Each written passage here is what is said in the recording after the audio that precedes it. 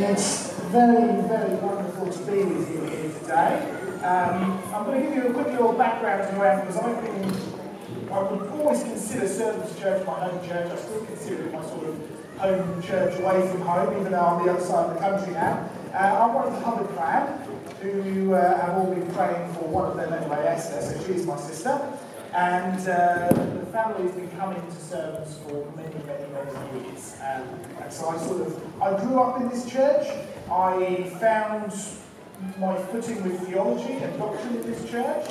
I will always consider John Brown the sort of first person I'll go to in terms of doctrine and helping and discussion and all that kind of stuff. So I have a big long history of this church.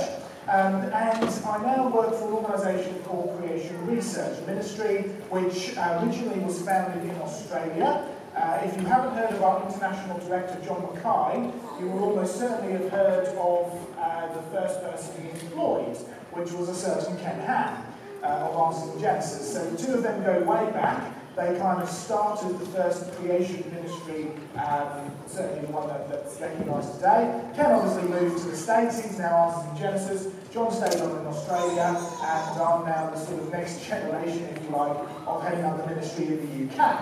So what I'm going to do, before we get into the topic today, which is the topic that John Brown asked me to deal with, I sent him a big long list, and this is the one that he chose, so don't blame me if you don't like it. But I'll do it anyway. So it's a good topic, he chose well. What I'm going to do is give you a little bit of a background as to the kind of stuff that we do, a bit about how you can find out more about the work that we do and where we travel to and so on and so forth. One of the big things that's come out in the last couple of years is a podcast called Creation Conversations. Don't worry, the first few are just mainly pictures, and then hopefully you'll get to the text, which you'll be able to see a bit clearer.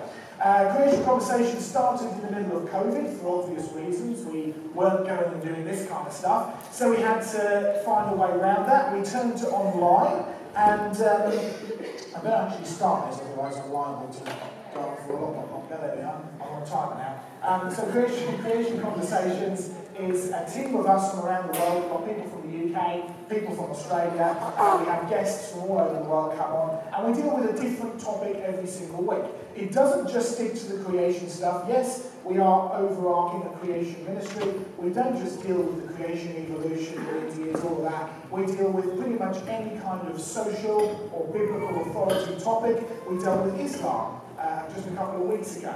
And we try and give people answers, we try and help people. So it's available for free to watch on YouTube. It's also on our pretty much every podcast station that you can see. We also need field trips and conventions. I went through academia, I did geology, I'm now doing my PhD. And that's great fun because we get to do dinosaur bones and break them open and look for soft squidgy stuff inside of them, but more of that later maybe. But one of the things that I sort of had growing up through university was we'd be taken out for field trips. And university field trips were pretty much lectures on the beach, and they were boring. And I thought, I need to have a way that we can do field trips where actually we take anybody out, no matter your background, we take you out, we show you how to dig up fossils, but also we get you to think critically about the rocks. We get you to step outside of the box. We get you to help and start critically thinking about the world around you. So this is a big thing that we've got coming up. You'll find information about it at the back. It's coming up next week, so we're charging around the place, getting ready for it. We've got a great set of speakers for the evening seminars, so we get people from, again, all over the world come and speak for us. And we delve into the rocks and the fossils. We take you out, show you how to dig the stuff up, show you how to see the evidence, and help you to think critically about the rocks. One of the big projects that we have most recently, and something that we're particularly excited about, is the Creation Research Museums project.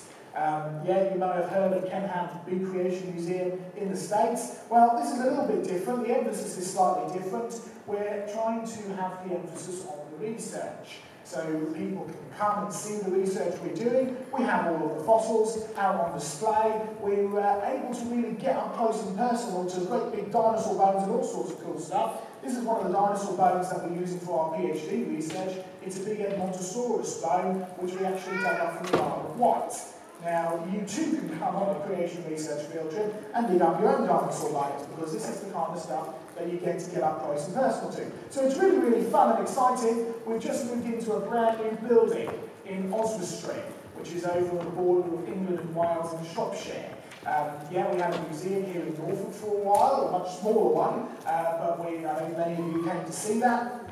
We now have a much bigger building over in Oswestry, and we've got really our work cut out trying to get it all set up and organised. We've got great big fossils and dinosaurs and stuff that we've done up with gigs all over the world, and we do have an open day coming up. So if you're headed over that way anytime soon, do come and see us. We've got a big open day so you can come up close and personal to the fossils, 29th of October, and you'll be able to see things like this. Yeah, it's not just the fossils, it's not just the geology, it's also the archaeology as well. We've been really blessed to be able to acquire some amazing biblical artefacts, things like this Egyptian mummy mask. We're actually using this in research. We're doing things like carbon-14 dating on it. If you want to find out more about carbon-14 dating and how that fits in with biblical history, this evening we'll be doing pretty much the same presentation over at Hillcrest, but there will be a Q&A session afterwards. So it's a great chance for you to come along if you've got questions and answers about things outside of this topic. I don't know how well you can actually see up on the screen, but what you're looking at there is a large foundation brick from a big temple in Babylon, which has been stamped by King Nebuchadnezzar himself. How do we know it's been stamped by him? Quite simply, it comes with the British Museum's provenance. It was collected by the Reverend Leonard Pearson back in the 1930s, when it was perfectly legal to go and collect this kind of stuff out of Iraq. But it comes with the British Museum, and it comes with the translation. And it refers to the king in the first person. It says, King Nebuchadnezzar, am I. And what you will find is when it says am I, the king either wrote it, or stamped it, or declared it himself. Because no scribe would dare pen down the words am I, because that was considered blasphemy. Now this has important sort of implications for when you open up your Bible in Daniel and you read the king of Nebuchadnezzar's prayer. Because the king said, I'm the greatest God, and God said, no, you're not. I'm going to send you wild, your hair's going to grow out, your fingernails are going to grow out. And by the end of this period of madness, King Nebuchadnezzar said, you know what, I might not be the most important God. And so he wrote down a prayer, which was referred to him in the first person. And many historical scholars said this proves that the Bible could not have been written, or the book of Daniel at least, could not have been written at the time that it was supposed to have been written. Because no scribe would dare pen down the words, I am Nebuchadnezzar. No scribe would write it in the first person. And yet we're now finding cuneiform tablets and foundation bricks which refer to Nebuchadnezzar in the first person, showing it is an absolute accurate record of what Nebuchadnezzar said. So you can trust the Bible. We also have other biblical artifacts like these. These are known as lamach jars, which are stamped with the royal seal of King Hezekiah. And so you can come and see stuff stamped by King Hezekiah. You can read in the book of Chronicles where it says that King Sennacherib, the Assyrian king, was invading Judah, and Hezekiah made important ramifications to the city, the most famous of which is, of course, Hezekiah's tunnel, the well that brings the water into Jerusalem. But it also says that he made up storehouses of pots, he made up storehouses for grain and oil and wine. And these are some of the pots with the royal stamp of Hezekiah. Of course, you don't get too far without getting into the geological side of things. Beautiful fossil fish, beautiful fossil crinoids that can only be buried quickly, excellent research into stalactites and stalagmites and how quick they form, excavations around the world, giant trees, dinosaur skulls, all sorts of fantastic stuff. So come along and see. If you're over Shropshire Way, do pop in and see our museum. And if you're available around for the open day, of course, I know it's a bit of a track. I'm heading back there this evening, so I don't know how much of a track it is, but do come along, it'll be well worth it. Okay, our topic today. This is really the overarching question. Did a good God make bad things? It's a question that comes up so many times in our line of work. Really, this is an amalgamation of two presentations, which I've done many, many times. One Deadly Bite and The Poison in Me. Specifically, we're looking at things like venom. We're looking at things like poison. We're looking at things like, why would God make something which we understand today to be bad? And how do we actually understand it today to be bad? Because many people would argue that this stuff is good. And we're really going to focus today, because these are very scientific talks in their nature, we're really going to focus today on the biblical implications. So starting with the Bible, Philippians chapter 2. Let this mind be in you that is also in Christ. Philippians chapter 2, verse 5. If we are ever going to get to a solution about this question, if we're ever going to get to an answer to this question, we need to be 100% sure that we are viewing this question with the mind of Christ. We are viewing this question with Christ's mind in us. Let this mind be in you that is also in Christ. And the real question that it boils down to is, who is your authority? Is it God's unchanging word, or is it man's continually evolving theories? Well, we're going to start with something fun. We're going to start with a who am I quiz. Who am I? My mouth is filled with razor-sharp serrated teeth. I use my sharp teeth for pulping broccoli, cabbage, and any other greens that I can steal from the green turtle. My owners say they're having to hide pieces of fish inside celery sticks, hollowed out cucumbers, and between the leaves of lettuce to get me to eat them. But if they don't hide it well, I ignore their meat and wait for the strictly vegetarian stuff. Yum. Who am I? I am Florence, the vegetarian tropical nurse shark at the National Sea Life Centre in Birmingham, in the UK. This was actually out in the report in the Daily Mail just a few years back. I was working involved in zoos at the time, and I swept through the zoo world. There's a vegetarian shark. But then don't be surprised, because if you take a biblical picture of things, in the beginning God created. You can read about it in Genesis chapter 1. And in the beginning, God made the world very good. Of course, you do have to ask, what does that word good actually mean? Because today, we often view that word as a moral word. And it is. But to God, it is so much more, because he describes to us what the good world was actually like. Good means all creatures were originally vegetarian. You can read it in Genesis chapter 1, 29 to 30. The only permission that God gave to the animals to eat were the herb of the field, the plants and the herbs of the field. So don't be surprised that even in a fallen world, even in a world that is marred by sin, you still see the effects of that original good creation with the things like vegetarian sharks, or occasionally vegetarian lions. This isn't human beings forcing their vegetarian lifestyle onto these creatures, because that is an ethical issue there sometimes, but these are animals which have actually chosen to eat a purely vegetarian diet. The point, there are many theories, opinions, ideas that disagree with everything in the Bible, but the facts never actually do. Take one more example. This is a fossil of a shark. You can all see it. Yeah, and don't be surprised, because 10 times God stated in Genesis chapter 1 that God created things after its kind.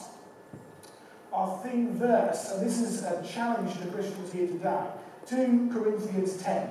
Destroying arguments and every opinion raised against the knowledge of God, and make every thought captive to Christ. Our role, as we are told in Peter, is to be ready to give an answer for everything that is brought up to us. Why do you believe this? Why don't you believe this? How could you possibly believe in a good God when you look at the world around us and see what the problems there are today? So the common question that comes up, well, we dealt with that, why would a good God make bad things? Let's narrow it down a bit. If a good God made a good world, why are some creatures venomous or poisonous? And to really get to grips with this, and I know we're getting onto the science now, but just let's break it down a little bit. Let's make our definitions clear. Venomous means it injects toxins. So as you see that, if it bites you, you die, it's venomous, right? So bees, wasps are venomous. Snakes, they bite you, they inject venom. Poisonous means it contains toxins. So if you bite it and you die, then it's poisonous, right? So toads and so on and so forth. There's some examples. Snakes, bees, wasps, spiders, platypus, shrews, they're all venomous.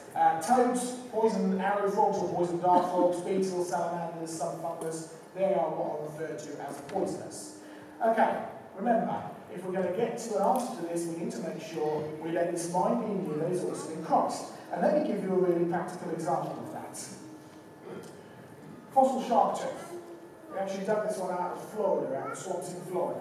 You can see the shark tooth, this is the exact same one, and next to it there, you can see the modern day mackerel shark tooth. So the mackerel shark tooth is about that big, The megalodon shark tooth is about that big. Well, this is a megalodon shark tooth. Great white sharks, pretty big shark, gets to about 4 to 6 metres in length today. Megalodon got to about 25 metres in length. So this is a big shark. Alright, big picture, big little picture. You can all look at this and you can, pretty much all of you see that this is a shark's tooth. There's no doubt about it. Okay, it's a very big shark's tooth, but it's a shark's tooth nonetheless. However, I just told you that I dug this out of the rocks in the swamps in Florida. Now, if you were all an ancient Greek, you would be viewing this completely differently. Because the ancient Greeks did not think like we do. The ancient Greeks thought in a principle of many, many gods. And their gods were just like us, but bigger. So if we can create things, the gods could create bigger things. If we can get angry, the gods can get way angrier. And if we can play tricks, then the Greeks believed that the Greeks' gods could play even bigger tricks. And so the way that they viewed the world affected the way that they understood the world. Now, they would dig these up out of the rocks and they would say, well, hang on a minute, sharks live in the water. They don't live in the rocks. Therefore, there's no way that these could possibly be shark's teeth. These must be tricks played on us by the gods. Now, understand that that is a completely 100% logical answer. Just so happens to be completely 100% wrong, right? Now, first philosophical point of the morning, just because something is logical does not make it true. Truth will always be logical, but it doesn't work the other way round. Okay? The way that the Greeks understood the world affected the way that they studied the world, it affected the way that they viewed the world. And they came to the completely logical conclusion that these shark teeth were tricks played on them by the gods. And the Greeks influenced the Romans influenced most of Western civilization, and all down throughout the Middle Ages, these were considered tricks. Not played on us by the Greek gods at this point, but played on us by Satan, the devil, right? They believed these were tricks played on us to deceive us. And it wasn't until the 1600s that a man called Nicholas Steno wrote a book that thick all about, hey, guess what? If this looks like a shark's tooth, and it feels like a shark's tooth, and it's the same as a shark's tooth both inside and outside, it probably is a shark's tooth, right? His entire book was based on this premise. And he said, if this really is a shark's tooth, we can now ask the legitimate question, how did this get in the rocks? Because sharks live in the water, they don't live in the rocks. And all of a sudden opens up the birth of a new science called paleontology, the study of how these things get in the rocks, right? The study of old fossils.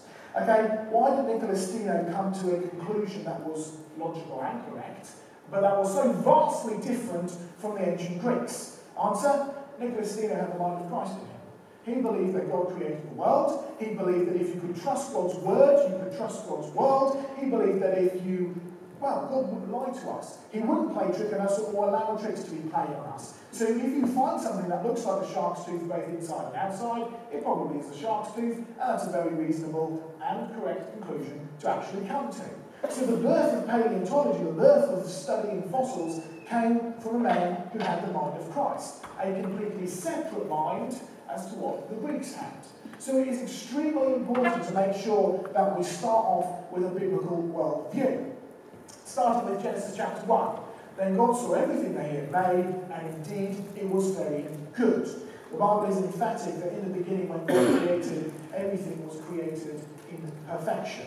But that perfection has changed because of the tree of the knowledge of good and evil. And the Bible is emphatic, and you read about it in Romans, you read about it in Corinthians, by one man sin entered the world. Yes, Eve was deceived, Adam willfully chose to disobey, the blame is completely on Adam. So it's all right, ladies, you can relax, it's not your fault. But the Bible is clear, it's Adam's choice, it was Adam's sin that brought death into the world in the first place. The world had changed from good to bad. And continuing down through the line, you find that there are still rules which apply today, things like created after its own kind. We still see that in effect today. Creatures do reproduce only after their own kind, and that's all you can see from the fossil record. 10 times after its own kind, and God created all things originally very good. All creatures were originally vegetarian. Mankind sinned, Genesis chapter 3. Death entered the world had changed from good to bad. Romans chapter 5. As by one man sin entered into the world, and death by sin, and so death passed on to all men, for all have sinned. Following on through, what do you find? All of sin and fallen short of the glory of God. The wages of sin is death. Yeah, the Bible's emphatic. Death is not a natural part of God's creation. It's now a fact of life, but it is not a biological necessity, because death will be destroyed at the end. 1 Corinthians, for he, Christ, must reign till he has got all enemies under his feet, and the last enemy that shall be destroyed is death. And you can read about the death of death in Revelation. Death and hell were cast into the lake of fire. Important point number one. Death is now a fact of life, but it is not a biological necessity according to Scripture. In the beginning, God created everything very good. Mankind fell, the world was cursed, skipped down to Noah's flood, and the world would change from good to bad to worse. This, by the way, is degeneration. It's a downhill spiral. It is the opposite of what evolution teaches. Okay, another practical example. Thorns. Nasty things. Even pineapples are covered in thorns. These are all pictures from our Jurassic Ark Museum, where we have a thorn garden. We might be the only botanical garden in the world to have a thorn garden, but it's there for an important point, no pun intended. It's there to get people to think about the effects of the curse. And like I mentioned earlier, we like to take people out on field trips. We get to show them the rocks. We get to show them how to dig up fossils. You might recognise this in Castleton. It's Mount Tor in the background. And there are rocks there which stink of oil, stink of diesel. That's because they're full of crude oil. And they're full of carbon. And when you dig these rocks up, sometimes you can start to see fossils inside of them. It takes a minute or two to kind of oxidise so you can see it clearer. And I don't know how well it's going to show up on the screen, but look carefully, see if you can start to spot what is there. Let it oxidise a bit more, it starts to get a bit clearer. Gets even clearer, put it under a special filter. Can you see the fossil forms on this plant sticking out of the sides? Yeah, we've found fossil forms all over the world. Okay, biblical point, the Carboniferous is supposed to be 304 million years old, according to secular science. Is it really that age? How would we be able to tell? Well, let's take you to Northumberland in the UK.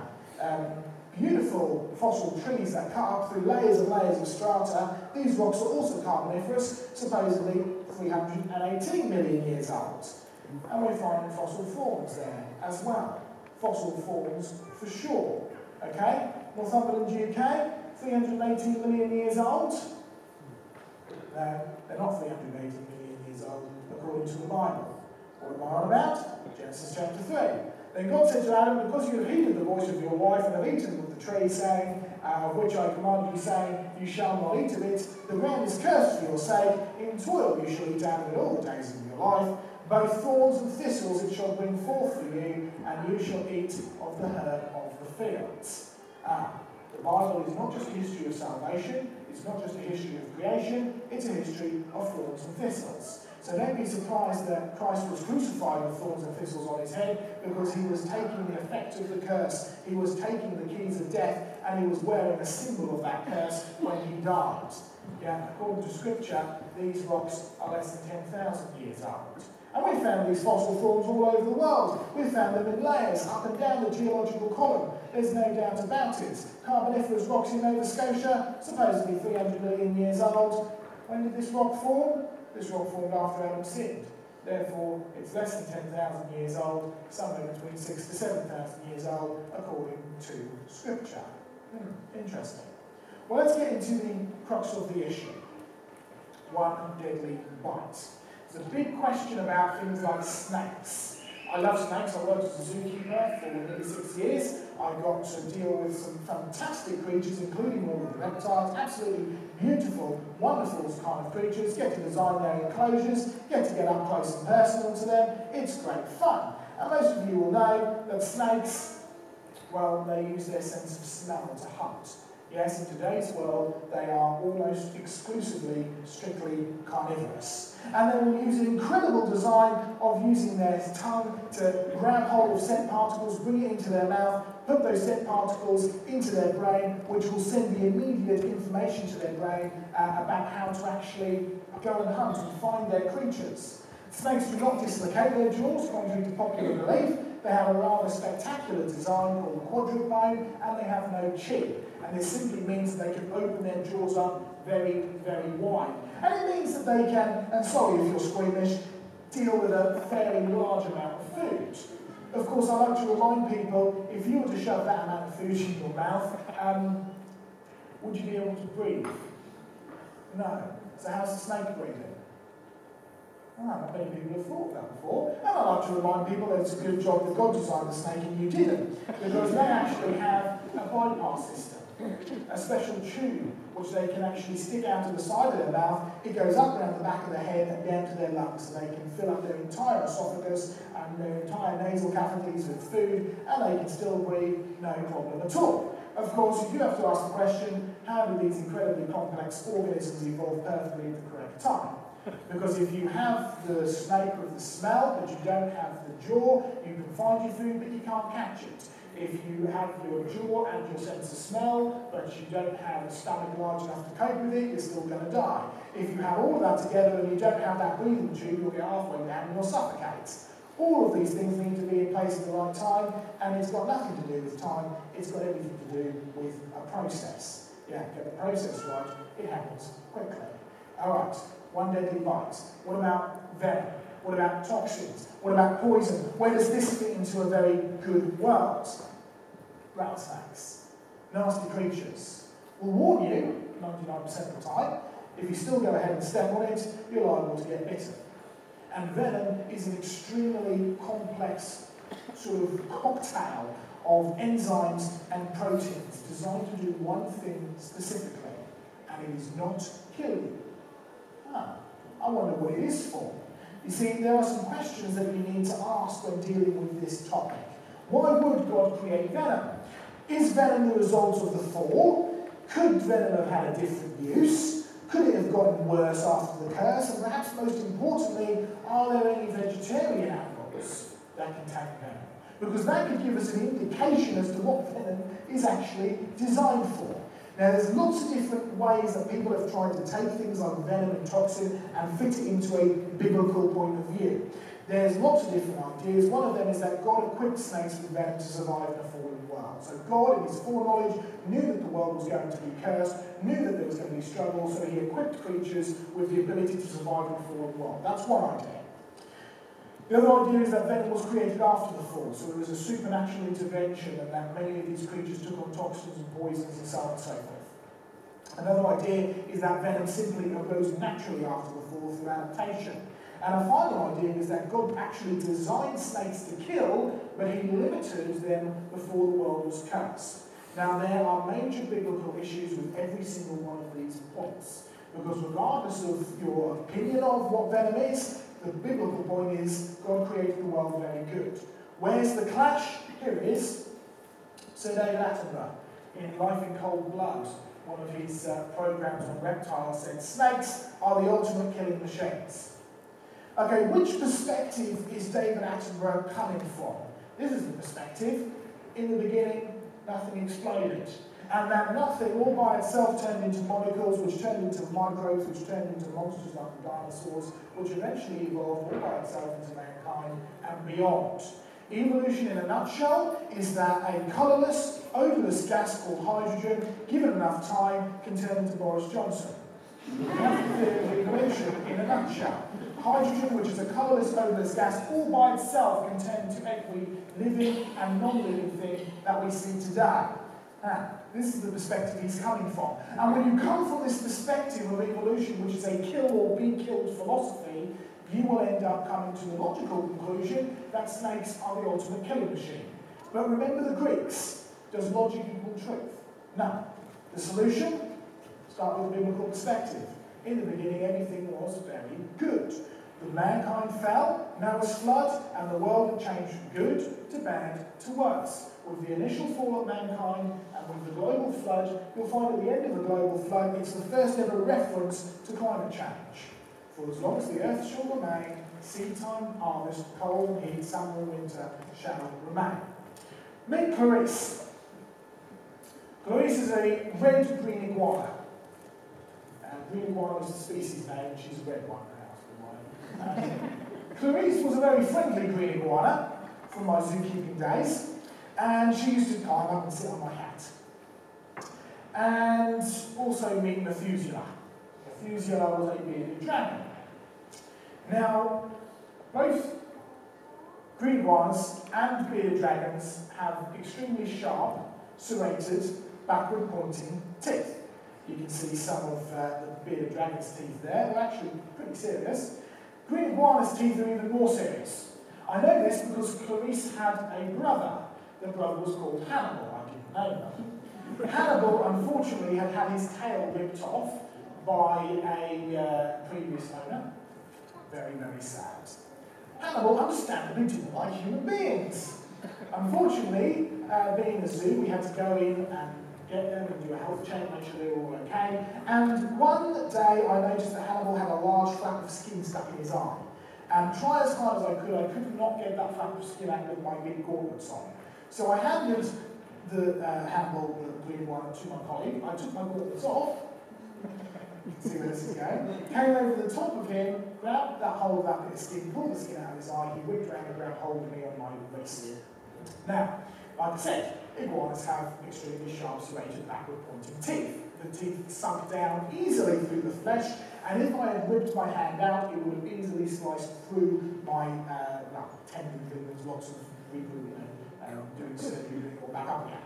So I didn't do that, I just shouted help, and my colleagues came running and thought it was hilarious. The first thing they tried was vinegar. That didn't work, I just had vinegar in my fresh cuts.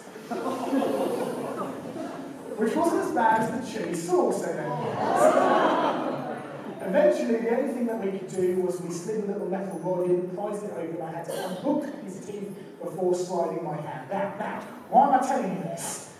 Very simply, you cannot tell what an animal eats from the shape or size of its teeth. You can only tell how an animal eats. These are laser-sharp, backward-pointing teeth, and green iguanas are 100% vegetarian. Bearded dragons are 80% vegetarian, and the only meat they consume are little bugs and grubs and cockroaches and things like that, right? You can actually see them enjoying a nice snack of food here. Lovely leafy, all that kind of stuff, right? Now, when it comes to behaviour, see if you notice, you might actually notice maybe, this is Hannibal, we call it. Have a look and see what he's doing with this great big tough lettuce, cabbage leaf. He's grabbing hold of it and then he's starting to swing his head side by side to rip it off. That is a typical carnivore's action. You'll see it with big crocodiles or alligators. They grab hold of a bit of meat and they swing their head back and forth to try and rip it off. My point?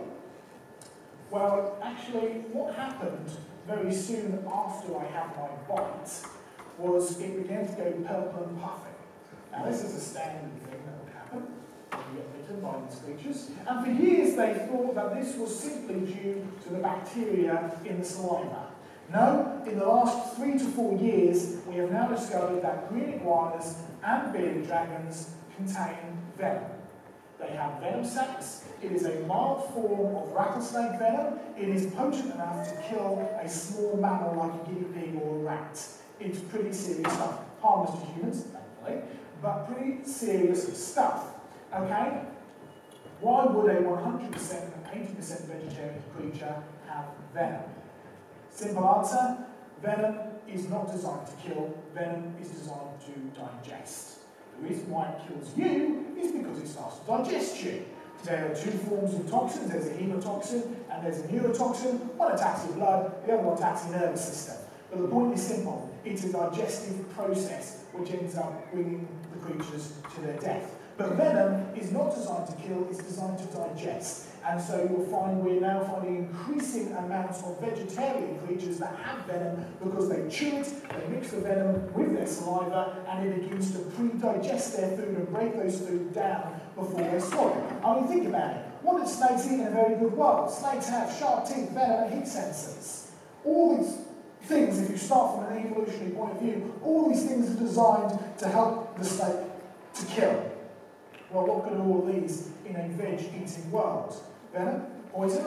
Well, there's a heat-sensing pig. The argument is that these heat-sensing pigs are designed to locate mammals, warm-blooded creatures, so they can hunt and kill. But even the secular scientists are starting to reevaluate this. Look what they say.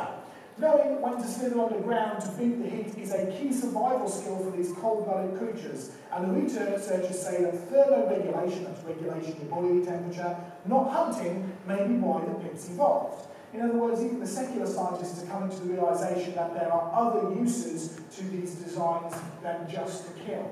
A good design, it tells you when you're too hot, it tells you when you're too cold, it tells you where you can find somewhere that's warm or cool, shade or heat. Teeth, well, teeth grip and pierce food. They inject venom into food. Venom is a mixture of protein and enzymes that break down food. It is highly complex. There is no way that it could evolve by itself or even in a post-war world adapt by itself. It is designed to inject venom into the food in order to digest it. Why do it this way? Snakes don't chew. You speak to a doctor, chewing your food is a very important part of your digestive process. It breaks it down, it starts to break the cell walls down, you have enzymes in your saliva which get mixed with it and continue to break it down. Think of this as an enhanced saliva. It's basically what it is. It's designed to break down and digest food. And then the world changes. Take off Darwin's glasses, put God's glasses on, and view the world as a history of good to bad to worse. Yeah, in a very good world, these were good designs, and they were used for good things. But as the world changes, and you read about the history of weather in Scripture, I mean, think about it, Adam and Eve were naked, and they weren't getting sunburned in the day, and they weren't freezing to death at night. Good meant the climate was good. But then you have global flood. After the global flood, you have the first ever reference to climate change. Hot and cold, summer and winter, a cyclic climate. Go down to Job, you have the first reference of ice and snow and hail. By the time you get to Abraham, you've got records of droughts. You now have erratic climates. And think about it. Where are the most venomous snakes around today? They're in the hardest places to live. They're in the middle of the desert. That's why Australia has more venomous snakes than non-venomous snakes. Because in a desert, there's not a lot of good plants to eat. There's might be a bit of grass, but snakes can't digest grass. To digest grass, you need to have a special stomach system which has got 4 chambers so you're able to regurgitate and chew it down again. So what you're going to do, you're going to use your very good design, which is designed to digest, and you're going to use it in a bad way. You're going to use it now to kill. And you can see this digression, you can see this devolution right in front of you with cases like chickens. Right? Chickens, predominantly a herbivore. They eat grain. Occasionally a few bugs and grubs and worms, predominantly grain. In order to digest grain, chickens need a crop. If you are born with a mutation is a change, it is not evolution, it is a regression, it's a loss of information. If you have a mutation, which means you're born without a crop, you can't digest grain. So what are you going to do? You're going to sit around and say, oh, well, I guess I'm going to die now. No, you're going to start hunting. To the point where you'll find there are actually carnivorous hunting chickens that will take on rats and mice. Right? You can see the devolving, you can see the degrading. When there's not as much veg, the food chain begins to break down. You will use your good design as a way to protect yourself. And interestingly enough, snakes can actually choose when to inject venom. They can tell the difference between male and female. I'm sorry, men, if you disturb a snake, chances are you're going to get bitten and injected with venom. However, if you are a female or a child, then actually around 25 to 50% of bites are dry bites. They're clever things, and they can often tell what is actually a danger or not. However, if you are wearing Darwin's glasses, what you'll simply do is define evolution as change, call all change evolution. Next, you're just going to accept change in snake diet behaviour as good for evolution and dismiss creation as unthinkable.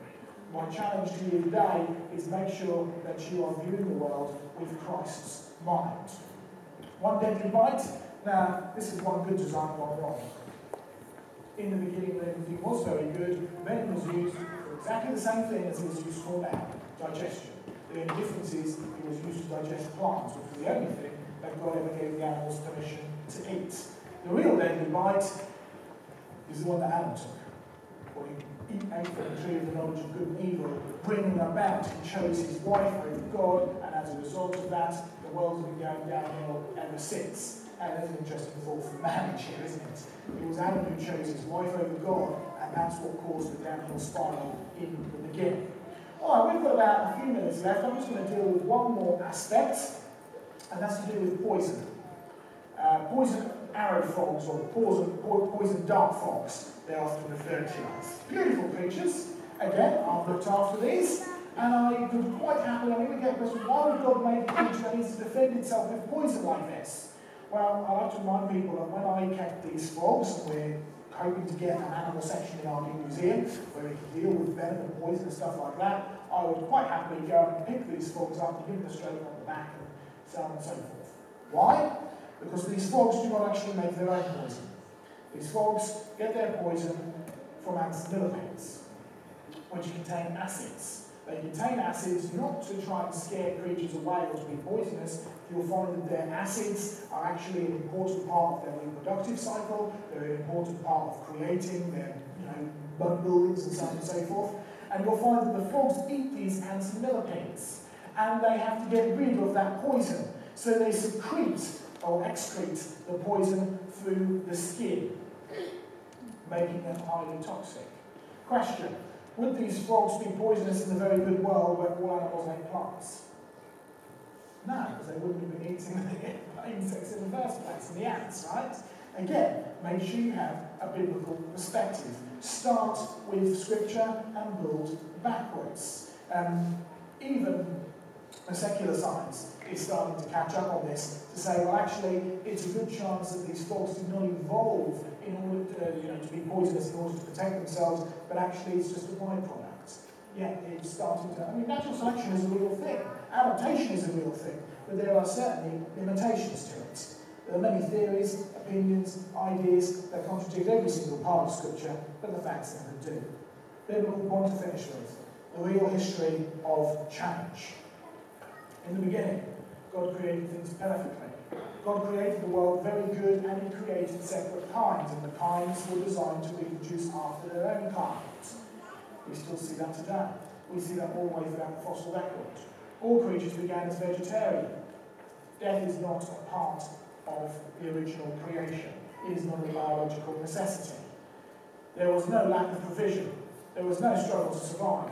There was no disease or death. There were no scavengers or carnivores, no parasites, and there was no rain. Mankind sinned. Adam ate of the tree of the knowledge of good and evil. God cursed the ground. Death entered the world. Thorns, thistles, weeds begin to appear, and natural selection begins. Natural selection, survival of the fittest, which means extinction of the unfit. If you are not fit, you die. It's as simple as that. And so you'll find that natural selection can only begin to be in place after the curse. The world had changed from good to bad. A reminder that death is now a fact of life, but it's not a biological necessity according to Scripture, because death will be destroyed. Death will be put to death in the new heavens and the new earth. Created perfection, fall of mankind. Skip forward to Noah's flood, and Scripture records corruption and violence. The earth was corrupt and filled with violence. God was grieved. All of a sudden you have unnatural selection against the weaker ones that increase. Abel was the weaker one. Unnatural selection came put him to death. You realise that there's nothing actually wrong with that according to an evolutionary philosophy? Death is just a natural part of life. Kill or be killed. Very different to what we read in Scripture. By the time of Noah's flood, you find there a reference to unclean animals. Generally, unclean animals have a connection to the scavengers. That's why pigs are unclean, because they scavenge. Because they're eating the rotten, they're eating the muck, they're eating the stuff out of the scavengers, they're eating the rotten creatures. So you find by the time of Noah, there's a strong indication that if there weren't hunters, there were certainly scavengers. There were creatures that were eating things that they shouldn't or weren't told to eat in the beginning. God sends a worldwide judgment to wipe out all mankind and all land-dwelling creatures except for those who were on the ark of Noah. Come off the ark, first reference to climate change. Till the end of the world, there will be seed time, harvest, cold, heat, summer, winter, until the end of the world. Interesting thought with climate change today, and that's a completely different topic. New food room. God now tells us that we can eat all things. Animals, birds, and fish, but not blood. But what you find is that as a result of Noah's flood and the curse, there is now struggle to survive, there is now death, there is now scavengers, there are now carnivores. And you'll notice an interesting pattern between the way that climate degenerates and the way that human ages degenerate. Adam 930, Methuselah 969, Noah 950, the last person to live over 900 years. And then all of a sudden, at the end of the flood, the world's been going downhill, climate's been going downhill, it's been degenerating, and by the time of Moses, you'll find he lived to 120, and we're hard pushed to find anybody who lives over that nowadays. Major changes. Natural selection becomes a force. Degenerating climate becomes a serious issue. Survival of the fittest is now on a much, much bigger scale. Interesting when you put on God's glasses. Life that was created as separate kinds which reproduce their own kind through time, and change is actually the result of the pre-designed adaptation or degenerate evolution. It's never the other one. It never goes up. It always is going down. The world has certainly changed, but it's not this change. It's not bad to better. It's good to bad to worse. It's devolution. But good to bad to worse to glory. Because Isaiah, the wolf shall dwell with the lamb, the leopard shall lie down with the young goat, the child shall lead them, the lion shall eat straw like an ox, the weaned child shall put his hand in the viper's den, they shall not hurt or destroy in all my holy mountain. A beautiful promise and a wonderful thing that God has given to us. So, real quickly, what's the importance of this? Why do we deal with these topics? Why is it important to have an answer for the hope that is within us? Jesus said, if they do not listen to Moses and the prophets, neither will they be persuaded, though one rise from the dead. You know the story, the account that Jesus gave of the rich man and the poor man Lazarus, and they both died. Poor man Lazarus went into paradise, rich man went into torment, and the rich man begged Abraham, let me go back to my family, because if I come out of death, if I come to life from death, then they will believe. And Abraham said, no, if they do not listen to Moses and the prophets, neither will they be persuaded that one rise from the dead. The point, if you can show people, if you can give people answers that they can trust Moses and the prophets, that you can trust Scripture from the beginning all the way to the end, they can be persuaded, though one rise from the dead. That will, of course, be Jesus Christ. The two things go together hand in hand. Well, a reminder, check out creationresearchuk.com, check out creationresearch.net. I'm sure I'll be around this afternoon if you've got more questions. We've got some brand new resources and stuff up the back there, really exciting stuff. And make sure that you sign up to our newsletter if you want to find out more about where I am, where I'm going, or what I'm doing soon. I timed that pretty nicely. Thank you all very much, and God bless.